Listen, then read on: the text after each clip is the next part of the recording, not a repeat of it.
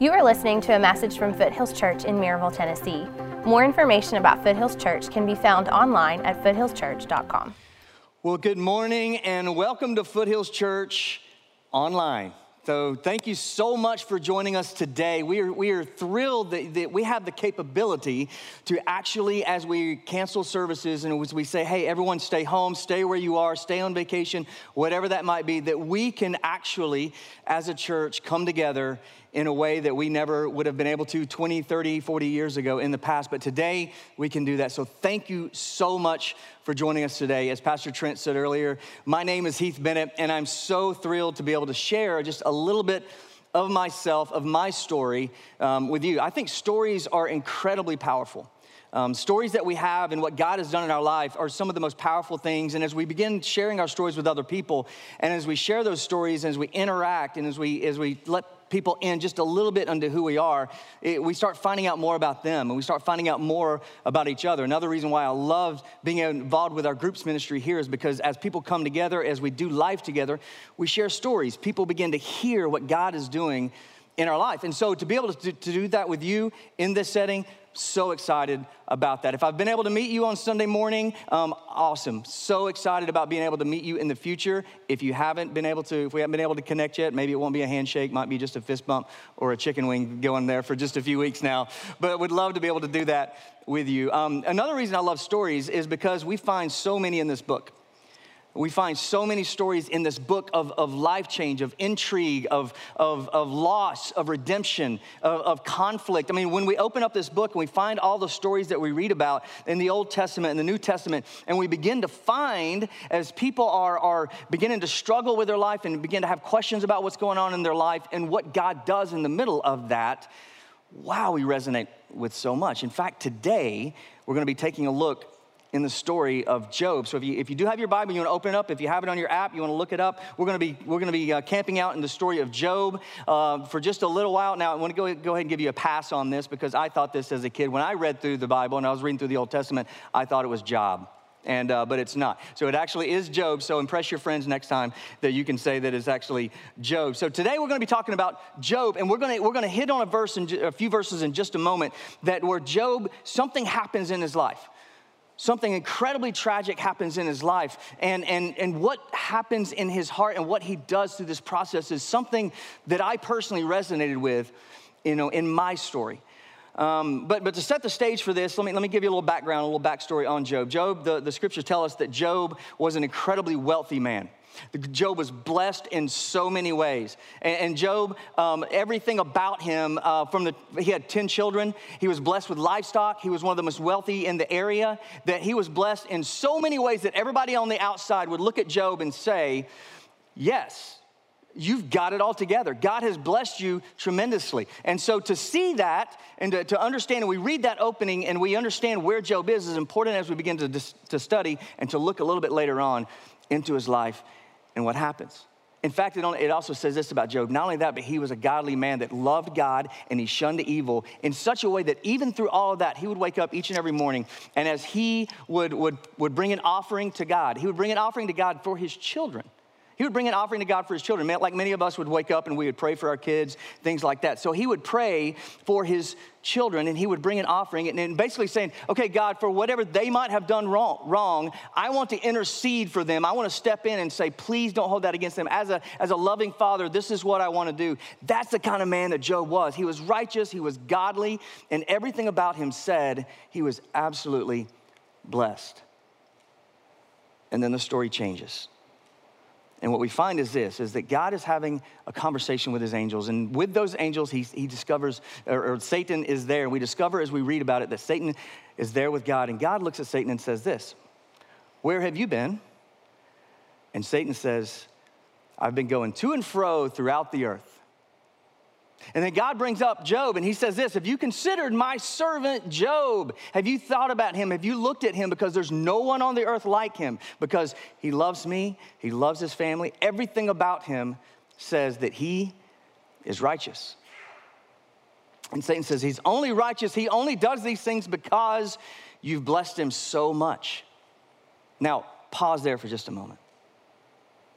I think for many of us, that's the truth.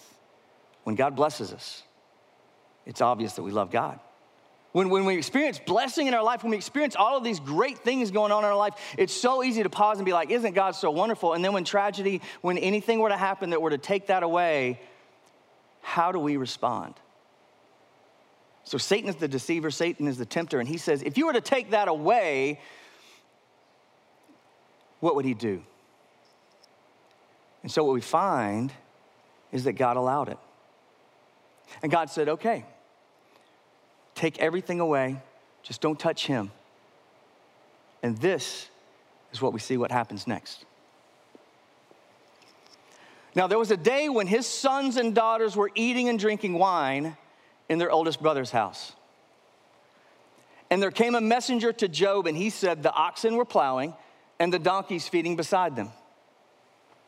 And the Sabaeans fell upon them and took them and struck down the servants with the edge of the sword. And I alone have escaped to tell you. While he was yet speaking, there came another and said, the fire of God fell from heaven and burned up the sheep and the servants and consumed them. And I alone have escaped to tell you. And while he was yet speaking, there came another and said, the Chaldeans formed 3 groups and made a raid on the camels and took them and struck down the servants with the edge of the sword. And I alone have escaped to tell you. While he was yet speaking, there came another and said, your sons and daughters were eating and drinking wine in their oldest brother's house. And behold, a great wind came across the wilderness and struck the 4 corners of the house, and it fell upon the young people, and they are dead. And I alone have escaped to tell you. Now, to think for just a moment, to be in Job's shoes, to have everything in life, to be blessed in so many ways, and to be able to look out and to say that, God, you have blessed me immensely. I have livestock, I have property, I have money, I have family, everything. He has respect in the community. Everything about Job said, you have it all together. In fact, many of us would look at him and say this, you're the son we wish we had, you're the son-in-law that we want to have. In fact, for many of us would say, you're the guy that I wish that I was, okay? I mean, we look at him and say, you have it all together, and in one moment, it's gone. In one moment, it was all gone. It says right there that they came and they said over and over and over, back to back. And while he was speaking, another comes in. So in one moment, you hear that. I don't know about how you would respond, but I know for me, there would be a lot of questions that I would have. What is going on? How could this be happening to me? But we find that Job, in that moment, tears his clothes, and this is how he responds. Sorry, there we go. I'll let you. And he said, naked I came from my mother's womb, and naked shall I return. The Lord gave, and the Lord has taken away. Blessed be the name of the Lord. I don't know about you, but I have to say that if all that were to happen at one time, I don't know if I would necessarily respond that way. Honestly, sometimes in my fleshly self, I would say, I don't know if I would have responded that way. But this is what we read about the way that Job responds. And the way that we find out actually in the next chapter that there was something else came and actually there were sores that come on his body. And it says this, that Job still with his mouth did not sin against God. And so when I read this when I was growing up, I remember thinking to myself, there's a lot that I could learn from Job in this. Because see, my story was kind of similar, not that I had a whole lot. In fact, I had the opposite. I didn't have a whole lot growing up. In fact, I grew up in a very blue-collar family, and my family was very dysfunctional, for lack of a better term with that. There was, we lived up in a North Georgia town called Cumming, Georgia, in Forsyth County, and I remember growing up just knowing that each and every day I didn't know what to expect because my mom was an alcoholic and a drug addict. And so when I remember growing up thinking to myself many times, asking myself many questions about God, about why he would be allowing me to go through what I was going through. We didn't go to church a whole lot. We would go at Christmas, we would go at Easter, and we would be kind of that kind of family and sit in the church pew on those dates because that's what you're supposed to do when you live in the South. And so that's what we did. And I remember that my mom and I were sitting in church one Sunday. I was really young, and we were sitting there, and the pastor was really yelling at us. And I heard him yelling at us in such a way that was like, I thought he was mad at me. I didn't understand what was going on. I thought that he was angry with me. And then I thought to myself, is God feel that way about me? Is he totally angry with me? And I began to sink lower and lower in the pew thinking, I just really want to get out of here because I don't know what this man's going to do. And so we left, and I asked my mom, I was like, why is that man yelling at me so much? And she said, I don't know why, and we really never went back. But I remember growing up, and as I was approaching about the age of 9, some neighbors invited my sister and I to church. This First Baptist Church of Cumming, Georgia. And they invited us to church, and I thought, well, I'm sure we'll go. It was a Wednesday night event that they had. They had this event for children, and so my sister and I went, and I wish I could tell you to this day why, but I kept going back. I kept going back to this church. I think maybe it was because I started to discover that there was a God who wasn't all that mad at me like I felt with the other pastor, that there was a plan that he had for me and that he loved me, and the people there made me feel like that I was welcome and that I belonged. Kind of like what we say here at Foothills, you belong here. And if we say that, people should feel that. And I did. And I remember feeling that and continually going back. And maybe it was just the simple fact that what I had at home and the dysfunction that I was feeling day in and day out with mom and dad, who were sometimes separated, sometimes together, not knowing what I would experience when I would show up with mom and being at home. And sometimes she was in a rehabilitation center. And with all of that was happening, with that chaos, I found hope at church. And around a year following that, I remember going to a children's camp that they were putting on. And as I was at this children's camp, we're sitting around, there's all these kids and their leaders, and we're all sitting around this campfire. And we're all sitting around this campfire, and the leader of the week just stands up and he says, hey, you guys know that this whole week we've been talking about that there's a God who loves you and he has a plan for you. A heavenly Father who loves you immensely, and he has a plan for you. And he loves you so much that our sin, what we have done against him, the wrongs that we have committed, he said that has separated us from God. But God loved you so much that he sent his own son for you to die for you so that you can have a relationship with him. And I remember being I think it was in 4th grade, and thinking to myself that's a love that I've never experienced before. That's a love that I've never experienced at home before. That's a love that I really wish that I really want. And the fact that if a God could love me that much and provide that kind of a relationship for me, even though at the grand old, in 4th grade, I haven't committed a whole lot of sins, didn't have a huge rap sheet, right? And so didn't have a whole lot going on. But I remember thinking, I really, really want that. So we came back on a Sunday night. And the pastor said, if you'd like to come down and speak with someone about that relationship, come down. And I did. And I went down. And I remember standing there, and I was sitting in a pew, and I was standing next to my friend Toby. And I kind of said to God, if Toby goes, I will go. And so I kind of made this deal because I was a little nervous about going down front. And I looked and saw Toby's feet, and he started to step. And I was like, okay, that's my turn. So I did. And I walked forward, and I spoke with someone. And not only that, but I looked down, and I saw my sister praying with someone. And that same night we came to faith and we followed Jesus, and we said, yes, we want to have a relationship with you. And a couple of weeks later, we were baptized. And I thought to myself, this is the beginning of something wonderful. Because I had heard that Jesus had this abundant, unbelievable plan, and he wants to give me that life. And I wanted to experience that. And I wanted to experience that life that he had promised me forever. And I hope and pray that maybe, just maybe, when I get home, it's going to be different.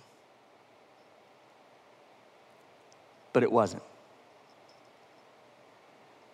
In fact, in many ways, over the next few years, it got worse.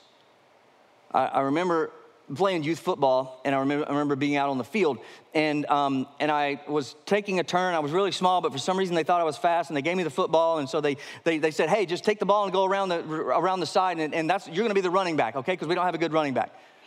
So they gave me the ball and I took around the corner, and I remember someone yelling for me, and normally that would be really encouraging, but the yelling that I heard, the voice that I heard was a voice that was someone that was drunk, that was intoxicated, and it was slurred. And I knew who it was. And I went around the corner and I asked the coach to take me out, and I didn't want to go back in because I didn't want her yelling, even for me, in that way. I never knew what to do with my friends to invite them over. on the Enneagram, if you're familiar with that, I'm a 7. I love being around people, and I love being people, which is really challenging today without you being here, but I love the fact that when I can be with people and be around people, it's absolutely phenomenal. And so to have people over to my house is something that I'll cherish, something that I love for my kids to be able to do, and I wanted that so bad, but I never knew if my friends came over what they were going to experience and how my mom was going to be, and so many times I just didn't do that. I recall another time when I was with my mom and sister, and we went to one of her friend's house, and she was drinking. And my dad came to get us and said, "You're not taking them home." And physically sitting in the back seat of the car with them pulling me one to the other, and that represented, and I felt at that moment, this was my life. Being pulled in two different directions by my mom and my dad. And then it all actually came together my senior year. After all the years of challenge and during that time, it was actually pretty unbelievable that God had sent another family into my life. God sent another family into my life that was my youth pastor and his wife at the time, and they were a family that kind of adopted me. They were a family that said, "We want you to be part of our life." That they were there to support me. They were there to encourage me. That they were there to challenge me and continually growing in my faith, and to saying that there's a God who still loves you and has a plan for you. And actually, I said, "Jesus, I do want to follow you. I want to give you my life. I want you to have every bit of me." But all the while, I'm still wondering, God, why am I going through this? And I remember that senior year, and I was in a one-act play competition. I had a moment to shine. They were having the awards. As I got home on a Friday night, I found out that my mom was intoxicated again, and my dad asked me to stay home the next day. And they gave out awards, and I would have won an award for best actor for the area. And I was mad. I was mad at my mom. I was mad at God. I didn't know what to think. Because I'm sitting here thinking, God, if you've blessed me so much, if you've given me this life that you told me about, and I want that relationship with you, and I want to have that relationship with you each and every day, why am I going through this?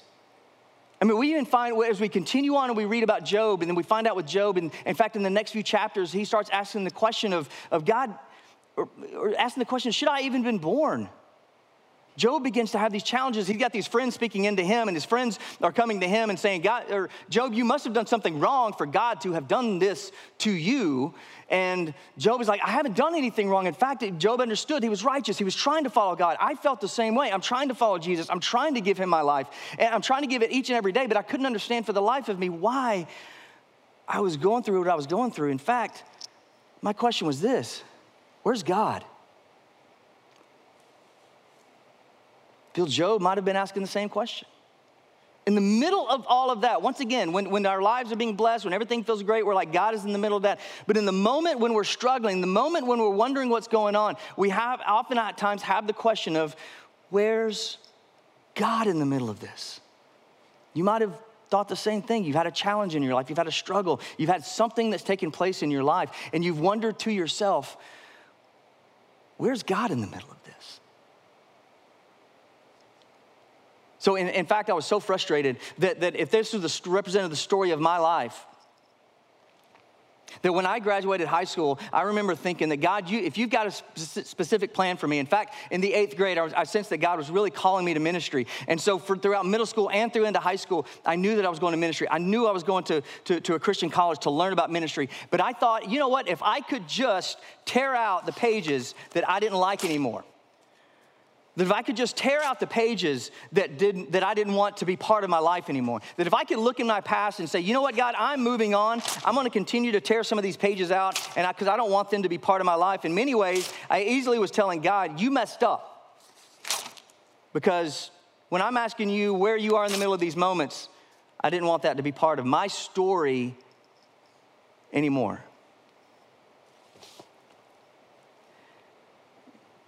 And that's what I did. I graduated. I went and started actually into ministry. I was in my early 20s, and I started into ministry. And I remember traveling, and I was leading worship and speaking at various camps and conferences and retreats and all this, around. And able to share my life and share my story. And I was able to interact with others and let them know about the love that Jesus had for them in the same way that I discovered that. And I remember there was this one camp that I was at. I mean, really suffering for Jesus in this moment. But we were in California on Catalina Island. And the guy that I know, really, really suffering there, I was with a friend of mine. We were leading worship in this small little retreat center for about 80 students, teenagers that were from Aspen, Colorado. And they drove from Aspen on these buses to Catalina Island, and they brought us out from Atlanta, Georgia to Catalina Island. And I remember the whole week just interacting with these students and getting to know them and sharing with them about God's love. And many of these were so far from what it meant to know and understand who God was. In fact, many of them said, I want to just come and have fun with my friends. Some of the leaders there built relationships with them, said, just come, we want you to come. And there was this one girl, her name was Julie, and I met her earlier in the week. And Julie shared with me during the week, she said, look, I just want to go ahead and let you know, I don't want anything to do with these conversations about God. I don't want anything to do with any of this, the whole, holy Jesus stuff, none of that. In fact, what I want is just to be here, have fun, meet some boys, and go home. And she shared that with everybody. And I thought, okay, well, I'm going to love you anyway. I'm going to get to know you this week, and we'll see what happens. Well, by the end of the week, the pastor, the speaker that was there for the week, asked me, he said, would you be willing to share your story? And I said, sure. I didn't understand why. He didn't really know my story, but he said, I love for people to be able to share their stories, share their testimony, and to be able to let others know, the students to hear that, it makes it real. If you're leading the music here, you're leading the worship, to make it real. And so I did. And as he asked me to step on stage, and I proceeded to share my story, very similar to what I just shared with you, and I walked off. And when he stepped out to the front, and it was the last night, and he looked to all the teenagers in the room, and he said this. He said, as Heath mentioned, that he understood, even at a young age, and for you as a teenager, there is a God who loves you, and he loves you so much. He was not happy with how you're separated. He wanted a relationship with you, and he sent his son to die for your sins, for my sins, so that we can have that relationship. And he said, if you would like that relationship, would you please stand? And I stood off to the side, and I looked out, and it was a room very similar to this. Light was kind of dim. And I saw just people popping up. Really couldn't tell who they were, just figures, just silhouettes popping up throughout the room. And I remember earlier sitting in the back, it looked like where Julie was sitting, and I'd been praying for her all week. And it looked like to me that Julie stood. And I have to be completely honest, I was blown away, I was baffled. I couldn't believe that would even happen because of everything that she had shared during the week. And come to find out after, I approached Julie, and she came up, she gave me a big hug. She said, I did that. I prayed that tonight, and I wanted that. And I looked at it, and I was like, I gotta be honest, Julie, I'm kind of really blown away with all of this right now, because I thought that you had said you didn't want anything to do with God and none of that. And I know that God is huge and he can do that, but this is massive, and I'm so excited for you. And she looked at me, and this is what she shared. I did because of your story, which I didn't fully understand because I didn't think it was that great. I just kind of stood up and shared my story. And she said, no, see, my dad's an alcoholic. And I've thought for years, how could a God who loves me want anything to do with me because of what he's done, because of what I'm going through? If he loved me, would he really allow me to go through what I'm going through? But hearing your story today and hearing how God has brought you out of it and hearing how you have been able to move past that and how you have understood that Jesus still has a plan for you. And even in the midst of the circumstances, and I even shared, at that time that sometimes that we rejoice in our sufferings, that suffering produces perseverance, perseverance, character, and character, hope. And I found hope in Jesus, even through my sufferings, which is incredibly difficult. And at the time, I believed it up here, and to an extent, I believed it here, but I had not seen it. But at that moment when she shared with me that, I saw it. And I realized at that moment that God, that your plan is not my plan. Your ways are not my ways. Your thoughts are not my thoughts. In fact, if everything that I had gone through at that time was for this moment, in your eyes, it was worth it. For me to go that I went through in the small town in Georgia, and for her to be in Aspen, Colorado, and God take her to a place, Catalina Island, myself across country to that, to have this moment where we're able to share it, and I was able to share just a brief bit of my story, and that to connect with her in such a way that she was connecting with her Heavenly Father and said yes to Jesus, it was worth it.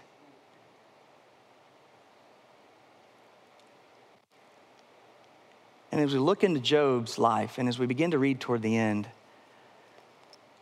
as I've gone back into that book and reading about his life, and reading at the end where where is God?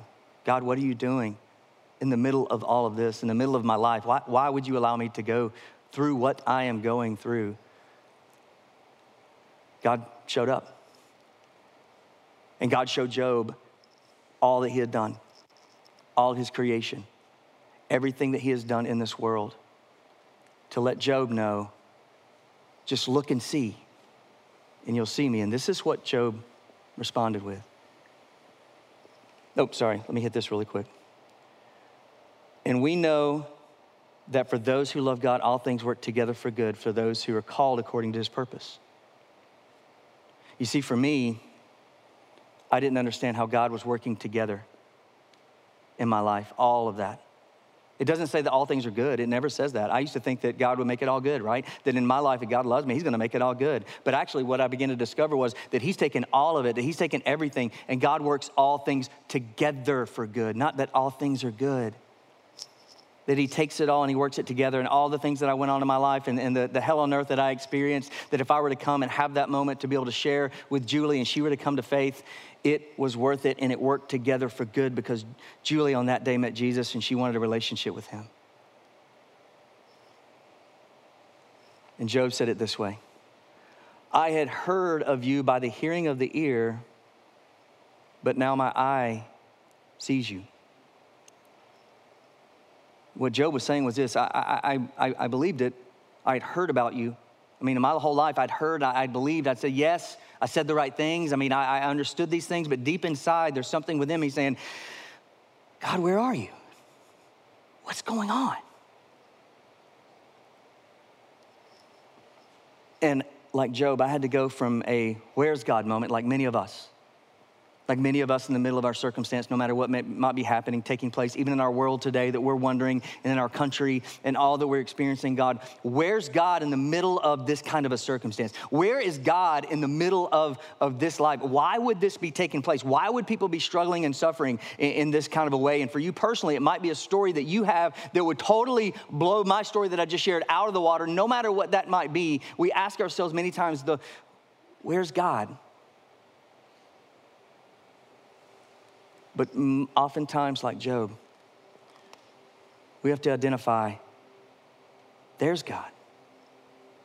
My there's God moment happened for me with Julie, and it's happened countless times since when I've been able to look back and say, God, if I stop and I quit taking a look at all the where's God and asking all of this, but I start identifying the there's God moment in the middle of this craziness of going on in our world right now, and I read about people that are loving others and are giving to others and saying, you know what, I want to do what I can do to show up and help you. In the middle of a where's God moment where we can't meet together as a church, but a there's God moment that says, hey, come with me so you can experience Foothills Church online with me at home, because they may never step foot into this door, but they'll come to your house, or you can invite someone, whatever that might be. That for us, we ask ourselves the where's God moment, but then we have to say and look, because that's when we see with our eyes the there's God moment. And in every circumstance, there's a there's God moment.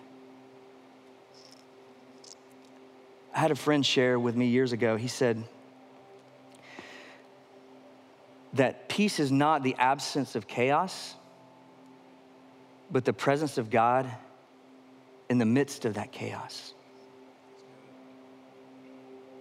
That I had to realize that I wanted peace to be the absence of that chaos. I wanted peace to be everything that was removed, but what he reminded me was it's the presence of God in the midst of it. And Pastor Trent reminded us earlier, the Holy Spirit that lives within us that helps us to understand the peace that we can have. That is where we find it. In my life, that I wanted to tear out the pages, God said, that's your story. In fact, I want you to insert them back in because I want you to learn from that. I want you to share that. I want you to be able to realize that what you went through, I was not unaware of that. What you went through, I was not distant and away from you. In fact, I was present right in the middle of it. And if you'll trust me, I'll use it to help me be a better husband, a better man, a better father, better pastor, to be able to share with others and help to understand that if someone sits down with me and goes, you wouldn't understand that my parents are an alcoholic, you wouldn't understand that. I do actually. And for many of us, what our story could be to be able to share with others. I believe that what God wants to do in our lives is he wants you to understand your story is not by accident. God's writing your story each and every day. And will we join him and celebrate even in the moments and to rejoice in our sufferings? One of the most difficult things to do, but one of the most beneficial, because at the end, after all is produced, we find hope. So what about you? Maybe today, with your story, with your life, maybe you thought, how could God allow this to happen? How could God allow me to go through this? And maybe you just need to release that to him and say, God, I want to be able to identify and to look for the there's God and to be able to remove the where's God and to say, hey, God, in the middle of all of that, I want to look and I want to see you at work because I promise you he is. Or maybe you're like Julie and you've pushed back so hard. Your story has been, if God loved me, then why? What would he do or what have I done for him to allow me to happen? I want you to know this, is that even though there's so much that can be taking place in your life, that Jesus said, I have come to redeem you, to buy you back, because you and I are the ones who have given in and we have separated ourselves from him. And he said, I love you this much that I'm coming to give my life for you. Now, will you just trust me? Maybe that's today for you, that you need to trust Jesus. Or maybe just in the middle of all this craziness, you just need to breathe in the peace of God that says, okay, your presence is here. What do you want to do? Let's pray together. Father God, we come to you right now in the middle of all that we are going through. God, I'm sometimes just blown away at how amazing that you truly are, how much you truly love us, how much you love us still, even though I know that I've done so much personally, so much that has, I feel like has been like, I deserve this because of what I've done, right? I mean, this is just me. And I feel like that I've done so much against you and pushed you away, but you stepped in and said, look, my grace is sufficient. That you have done nothing to earn that. So stop trying to earn it and just rest in me. And there are often many days that I know I need to do that. And I pray for us, those that are watching online, those that have been invited, those who have been struggling with any of this, of going, God, why is this going on in our world? I mean, we can't even go to church on Sunday morning. We can't even go shop. Who knows what we can and can't do? Events canceled left and right. What is taking place? Some people can't even make it to work because of what's going on right now. But God, we know that you're at work in the middle of all of this, and we trust in you, and we rest in you, and we give this to you to say, God, just show your face in the middle of all of this. And that is when we discover that we can rest in your arms, and we stop trying to do it on our own because you're in control. Thank you for being so faithful. all that I went through in my life, even with my mom, to know even at the end that I was able to at her funeral, to say, thank you, God, for the life that we had together, which a few years prior to that was really hard. But to be able to say that in all honesty, that only came because I saw, like Job said. I didn't just hear, I didn't just say I believe it, but I saw and I experienced, and I was like, God, you worked. Thank you for that moment. And we love you and praise you. In Jesus' name we pray. Amen. Thank you for listening. More information about Foothills Church can be found online at foothillschurch.com.